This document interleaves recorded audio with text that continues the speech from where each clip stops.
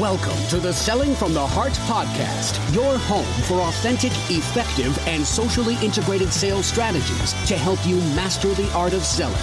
Join your co-hosts Larry Levine and Daryl Amy, along with some of the world's best sales thought leaders and practitioners, as we explore ways to help you grow your sales.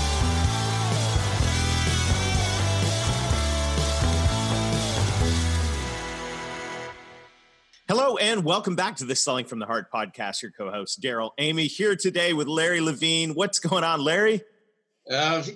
Same old, just right after Thanksgiving. So then I'm just staring at a big fat turkey gut right now. But outside of that, I'm great. I know this is the time of year, right? You've got to finish out strong. You've got to finish Q4. You got to lose the weight from Thanksgiving, just in anticipation of the next holiday. But this is a great time to be in sales. And I'm extremely excited about the guests that we have here today. And so, by the way, if you're new to the Selling from the Heart podcast, welcome. You've joined a community of sales professionals that are dedicated to being genuine, being authentic, doing the hard work. We call it Selling from the Heart. And Larry, we've got someone here with us today that I think is going to be a fantastic guest, definitely a kindred spirit.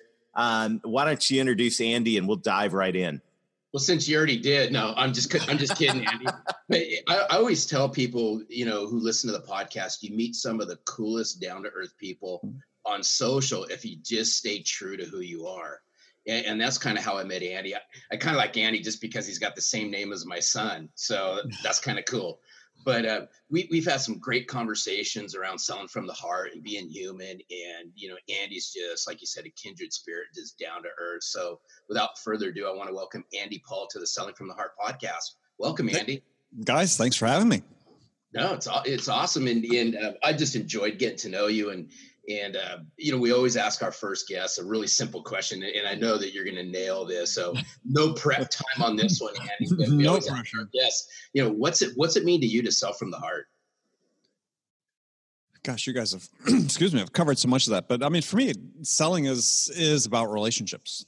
And I know that in some quarters that seems old fashioned to say, relationships are important in sales.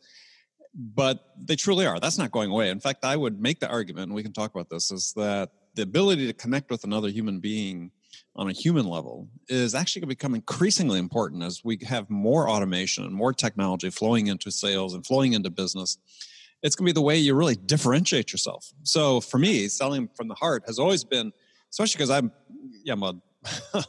shouldn't have been I shouldn't have had the career I've had, right? I'm a liberal arts major. I was shy, introverted. I sort of fell into sales, ended up, the history major selling large, complex communication systems worth millions of dollars that, I understood sort of from a lay perspective, but certainly not from a technical perspective, selling to some of the world's largest companies. I mean, I look back and think, at every step of the way, why did somebody hire me?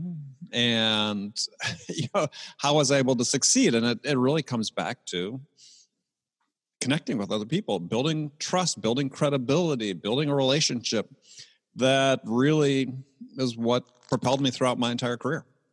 Yeah, it's really interesting that you say that because I got into a conversation a couple of weeks ago with somebody, and I like throwing, one-line zingers out there all the time, not to rile people up. It's just because I care about the profession of sales.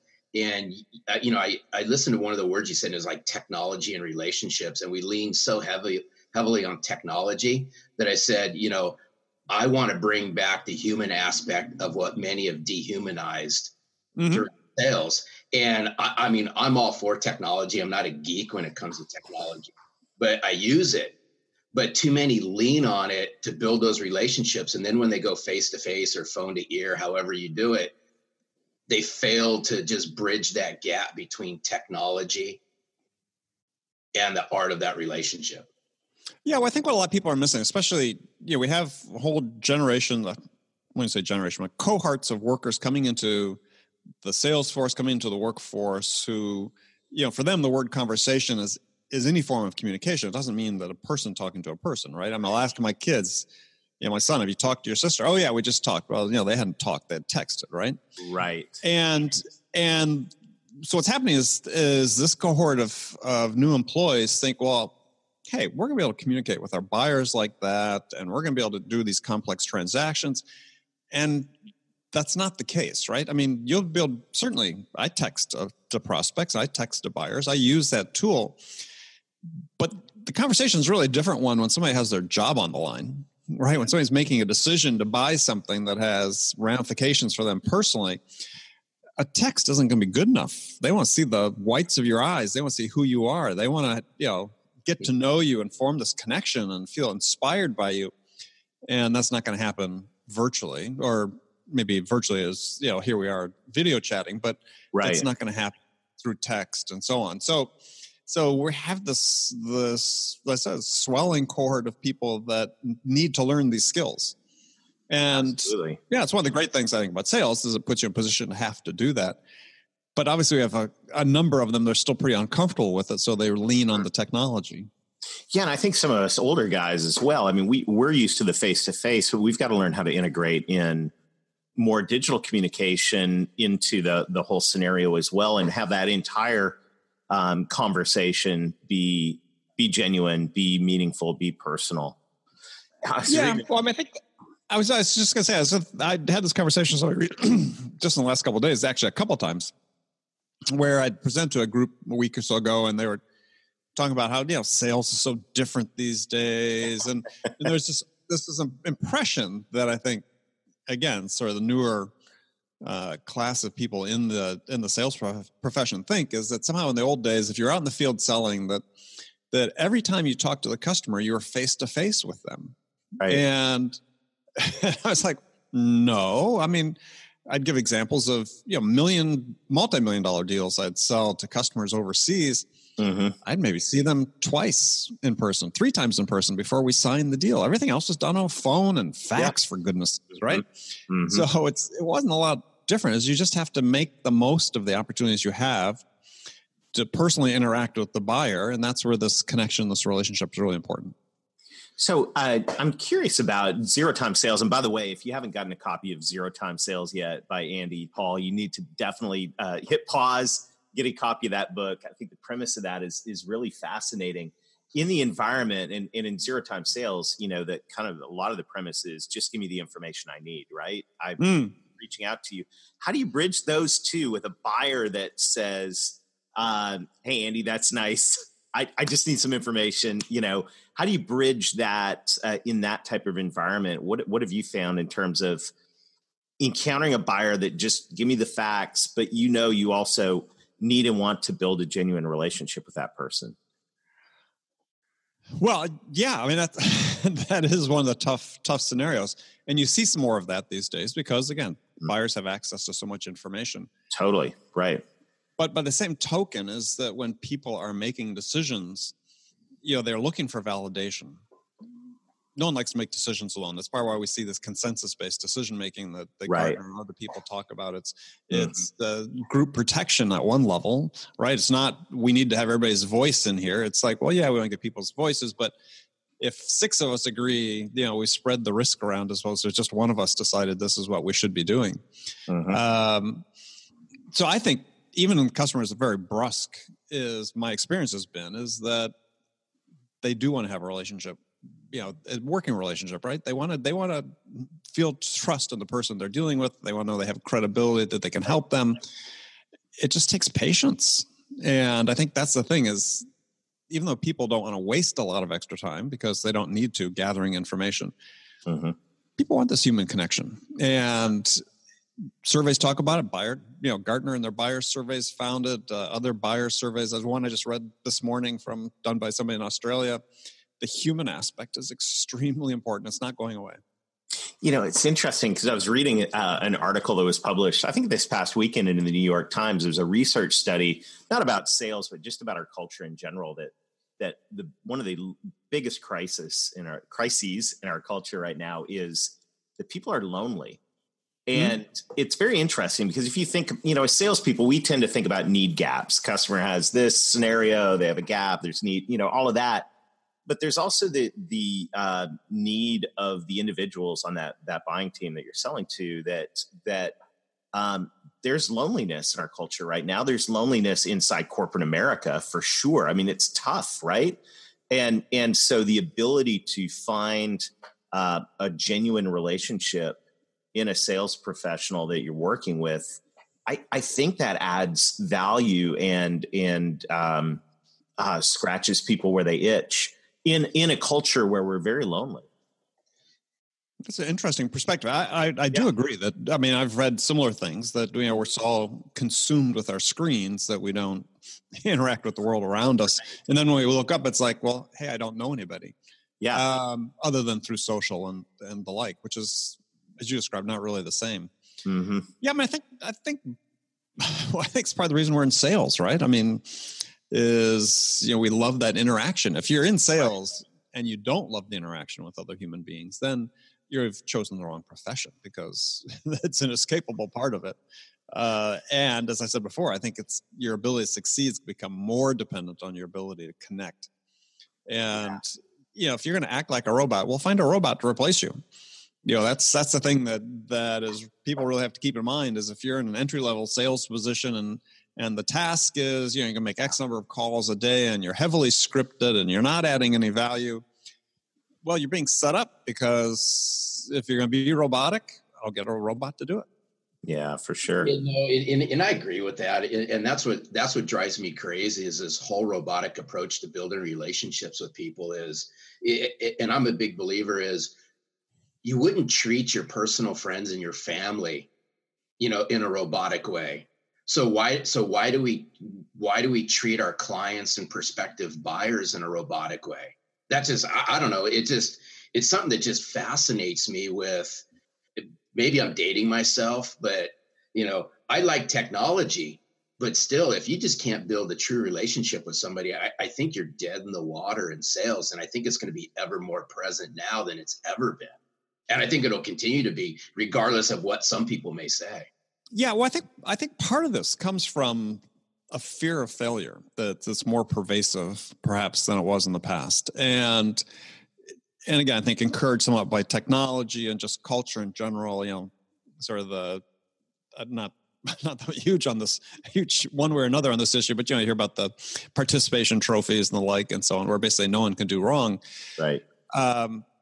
If you're afraid of being wrong, then the script is a comfort, because, hey, this script has been vetted by somebody that must be smarter than I am and more experienced than I am, and they've given this to me. And if I just ask these questions, and I'm safe if I do that. And as opposed to the other way, which is, we're not scripted in the way we meet people out in the world, right? It's something new. It's spontaneous. It's part of the reason it's exciting. Why aren't we bringing the same excitement to sales? And we don't know what the customer's going to say. We don't know every answer that they might, every question they may ask. Fine. Mm-hmm. It's great. That's the situation you want to be in. You want to thrive in that type of environment.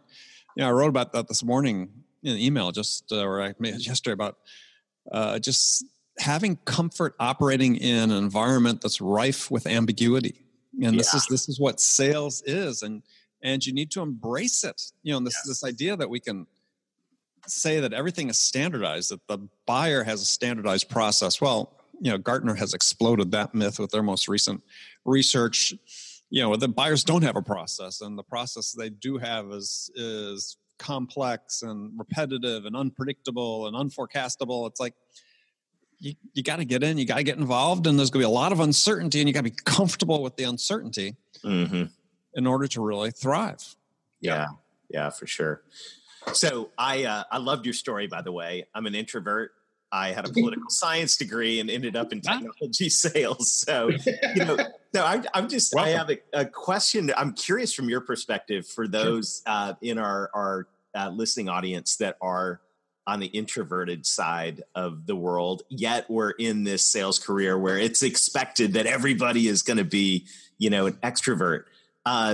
What advice? Yeah. Thanks, Larry. Yeah, like Larry.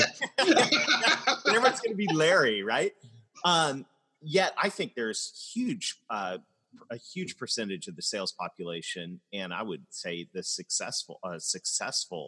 a huge percentage of the sales population is highly successful that are introverts. But sometimes we feel like fish out of water a little bit in this profession. What advice would you give to somebody like ourselves that finds themselves being introverted in today's sales environment? practice. I know what you wanted to say. It was like, can I go think about that by myself? No, yeah. Let me go analyze that. No pause button here, Andy. Well, I think that, and I'm good with that. And I think that the research shows that on the spectrum of introversion to extroversion is that about, I think, a sixth of the people are true introverts, a sixth are true extroverts, and everybody else is a mix called an ambivert. And so, I fit somewhere on that scale. But the only way you really, I don't say overcome it, but I think a couple of things. So is one is do go out and practice, right? The more repetition you get talking to other people, just the more comfortable you become, the more second nature it becomes for you. And to some degree, I'm more talkative in sales than I am usually outside of sales. And it's not like I'm putting on an act. It's just I'm in that environment. That's what I do. I'm analytical. I question. I'm curious.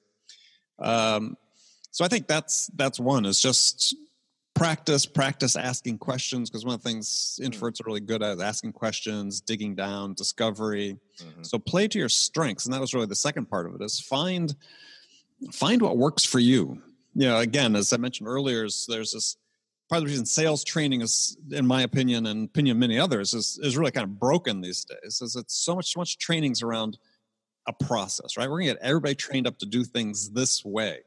Everybody's going to be Sandler, everybody's going to be Miller Hyman, everybody's going to be Spin. And it's like, okay, useful that you give people a grounding, they have that basis, but everybody's an individual. And as managers, what's not happening enough today, especially again in the younger cohorts, is managers aren't giving their people the freedom and the guidance to go develop their individual skills and capabilities to become the best version of themselves. And this is what you have to do in sales. This is how you succeed. This is one of the fabulous things about being in this profession is there's no one right way to succeed. Mm-hmm. I succeeded in a way that's very different perhaps than other people have. Just because I'm unique in my outlook in life and the things that appeal to me and the things I think I'm good at or things I've become good at. But that was a process of discovery, it's a process of learning and trying experimentation, trying lots of different things. Right now, if you're an SDR in a SaaS company, how many calls did you make today? That's all they want to know. How many emails, how many calls? And the actual development of the individuals isn't very substantial. And again, something we're trying to address with the sales house is say, okay, how do we develop these people? Because we got all these really talented people that aren't being given this education, aren't being given this perspectives, the ability to think for themselves. And I had a woman write to me a couple weeks ago, said, she quoted, "Hey, we've been trained thoroughly." I think out the wazoo is the expression, but she used on this one particular sales process and sales methodology, but no one's taught us how to think in the context of sales. Right? So we know this process, but we don't know how to think. Well, that's how you succeed, is how you think, right? When you encounter something new, when you encounter something unexpected, when you're in these chaotic, ambiguous environments, you need to be able to know how to navigate. And you need to be able to know how to think for yourself. And you can't rely on the process because the process doesn't map to what's happening in the actual sales world. They rarely do. Yeah. So it's so interesting because you and I have even spoken about it in, becoming the best version of yourself. And I see it with, the sales teams and the salespeople that I work with is there's so much misalignment in it. And it all points back. And that's what I wrote in the first half of Selling from the Heart is we have to become the best versions of ourselves. I mean, we got to work on our core and no one's, to your point is we're teaching process. And, I've read all those books that you just mentioned and you can always, I always read a book to grab one thing out of it and I smash it all to make the best version of me. But that's and I agree at the manager's level and even at the leader's level, we're not helping salespeople become the best version of themselves. And they're trying to digest, okay, is it this process? Is it this plan? It doesn't align with who I am. And it just doesn't work. Yeah. And this may sound strange, but I sort of see this play out sort of in the blogosphere, if you will, out there, the social media world and so on is people become such fanboys and fangirls of one specific person that's addressing just a tiny percent of the selling process and thinking that that's the answer to it all. Right. But people have to have a much broader worldview and say, look, there's lots of people I need to learn from. There's lots of people that, don't necessarily have the entire picture. I mean, for instance, in my work, I rarely talk about prospecting because there's a gazillion and 3 people out there talking about prospecting. Yeah, I talk very specifically about certain things in it, but if you want to know something more about prospecting, I'll go listen to these other people, go follow these other people, right? Mm-hmm. It is people have to say, look, there's just not one person I'm going to follow, one methodology I'm going to follow. It's a big world out there. I need to gather as much information as I can. As Larry, as you said, I'm going to read a book. If I get one thing out of it, if you read my books, you get more than one thing, though, I promise. And you get that one. Andy. Well, I mean, most business books, it's famous. We read the first 50 pages. Right. So I wrote my first book saying, no, they got to read the whole thing. So get 1 or 2 things out of it. Fantastic. Yeah. That's why I talk about read widely. Just don't focus on sales books. I've picked up some interesting things about sales I've written about in my daily emails just in the last couple of weeks that I got from reading a biography of Ulysses S. Grant, reading a book about human evolution. I mean, things that I apply to sales. Well, and that's what's so fun about this profession, and what I love also about this, the heart behind the Sales House is this profession, like very few others, is a profession where you have to continuously develop yourself as a person, as and to wait for your company to do that, and put that all on your company, you're selling yourself short. I mean, really, at the end of the day, if you're signing up to be a sales professional, you're signing yourself up for a process of continuous learning. And you are raising your hand and saying, I want to be somebody who is always working to improve myself. And I don't know if we talk about that enough in the sales profession, but to me, that's what I think is beautiful about this profession is we get to continuously develop our interpersonal skills and develop ourselves as human beings in a way that really no other profession requires. Yeah, no, I think that's true. And I think it's all in service of 2 things, which I think people just need to keep in mind is that it's not learning for learning's sake. It's learning because you want to get better at what you do is you want to close more deals, right? You want to win more business. And in the process, you want to serve your customers the best you can. And yeah, I like to lead with service because I think if you do a really great job of service, you will close more deals. Mm-hmm. Other people may have a slightly different way. If I can close the deal, I can serve my customer, whatever. The fact is, it's your ability to do that is based on this idea that you're going to continuously upskill yourself, continually improve yourself, broaden the perspectives you have, understand how you can serve better.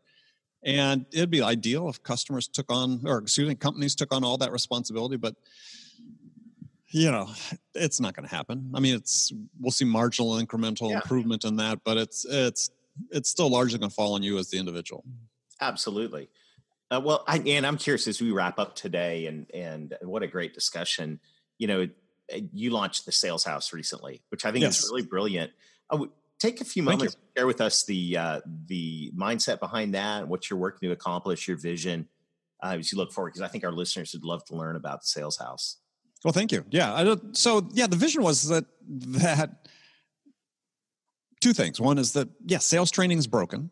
And actually interesting about this idea you talked about before is that it's kind of lonely out there. If the responsibility is put on you to acquire this knowledge on your own, to upskill yourself on your own, if your company's not supporting you this way, and then you're in a profession that, unlike any other profession except maybe professional sports, I mean, your earnings, your livelihood itself is based on what you in particular are doing, you individually are doing. You got to take on that responsibility. Where are you going to do that? It's kind of lonely, right? It's lonely. So we say is you don't have to sell alone because you come in the Sales House. We've got live coaching, live mentoring hours every week, multiple hours of that. We've got live workshops, world-class experts. I've got a whole library of courses that I've created, what I call the 9-Minute Sales Academy, on topics that are meant to really about individual small sales skills, if you will, that you can turn into habits. Because I'm infatuated with this idea that most of our behavior is habitual. And it's the little small habits that make a big difference. Mm-hmm. And so everything that we teach is in the structure of, here's the skill. Now here's how you turn it into a habit. Here's a very specific structure used to turn it into a habit. And yeah, we've got hundreds of hours of content out there in 22 different categories that people can engage in. So we've got a bunch of interesting things going to happen next year in terms of being able to provide more guided learning experiences for our members. So we're continually evolving it. And yeah, it's been exciting. Lots of people joining so far. We think it'll be a great resource for the community. Oh, fantastic. Wow. I really appreciate that. Larry, any final words? Yeah. See, I'm looking at Larry. He's like, I got something to say. No. No, it's, I just find it fascinating that, and it was interesting because I had a conversation actually just yesterday with a salesperson here in my marketplace out here in the Los Angeles area. And I asked the person point blank, when's the last time you've invested in yourself for some sales training? And I knew the answer I was going to get, which was unfortunate, but the person said, unless my company's going to pay for it, fill in the blank, right? Right. And I just go, well, are you crazy? Right. and it's just, but it's unfortunate. But salespeople want, they want all the rewards that come with sales. Mm-hmm. But I think the first reward happens is when you invest in yourself. And yeah, it's going to cost some money, but it's just a whole interesting concept, which is a topic of another podcast. But I was sitting there listening to what you're just saying, Andy, about sales training. And that's why I like the whole idea about the sales house. It's not a huge monumental investment on a sales part. It's like, make a couple of veers, to the right to your kitchen for coffee instead of Starbucks, and you'll be able to probably afford it. Well, more than afford it. And your point is so valid, because again, we have to look at the sales profession different than other, white collar work where, maybe if you are a marketing person chained to the desk and your company is wanting you to get smarter, you might say, okay, hey, invest in me. And it's not like companies aren't investing in salespeople, but sales is all about going that extra mile, right? I mean, that's who we're appealing to at the sales house. I mean, if you're happy being 80, 90% a year after year, then you're probably not going to be excited by the prospect of spending $45 a month to upskill yourself, to learn new perspectives that help you serve your customers better and close more deals and earn more money. That may not appeal to you. Yeah. But for those who are saying, there's things I want to accomplish in my life and in my career and for my family, and I'm in sales because it gives me the ability to achieve those things, then the sales house is going to be a place you want to be. Yeah, absolutely. Well, Andy, thank you so much for sharing time with us today. What a great conversation. And it's Zero Time Selling. If you don't have that book, check it out. We'll put a link to the sales house in the show notes as well. And as always, I appreciate everything that you're doing, and most importantly, the passion and heart you bring to the sales profession. You're definitely a kindred spirit, and we appreciate that. For all of us, we're coming on to the end of the year, so we're going to start to take that turn to thinking about what can we do in the new year to be able to be better people. Well, let me just prime the pump on that. I want to throw the question out to everybody in the audience right now. Is what can you do? What one step can you take to improve yourself today? And as you look forward into 2019, what are some things practically that you can do to make sure that you're investing in yourself in the new year? I think that right there, if we can nail that, we're going to have not only a great end to 2018, but 2019 is going to be our most successful and most fulfilling year ever. So Thank you, Andy. Thank you, everyone, for joining us this week. As always, keep being genuine, keep being authentic, keep doing the hard work, make a plan to invest in yourself, and most of all, sell from the heart. Thanks for listening to the Selling from the Heart podcast on the Salescast Network. If you enjoyed the show, make sure to hit the subscribe button so you don't miss an episode. We appreciate your encouraging reviews as it helps us spread the word. As always, we would love to connect with you. So look for us on LinkedIn, Facebook, Instagram, and your favorite podcast platform. This podcast is produced by our friends at Salescast. Learn more at www.salescast.co. We look forward to seeing you next time.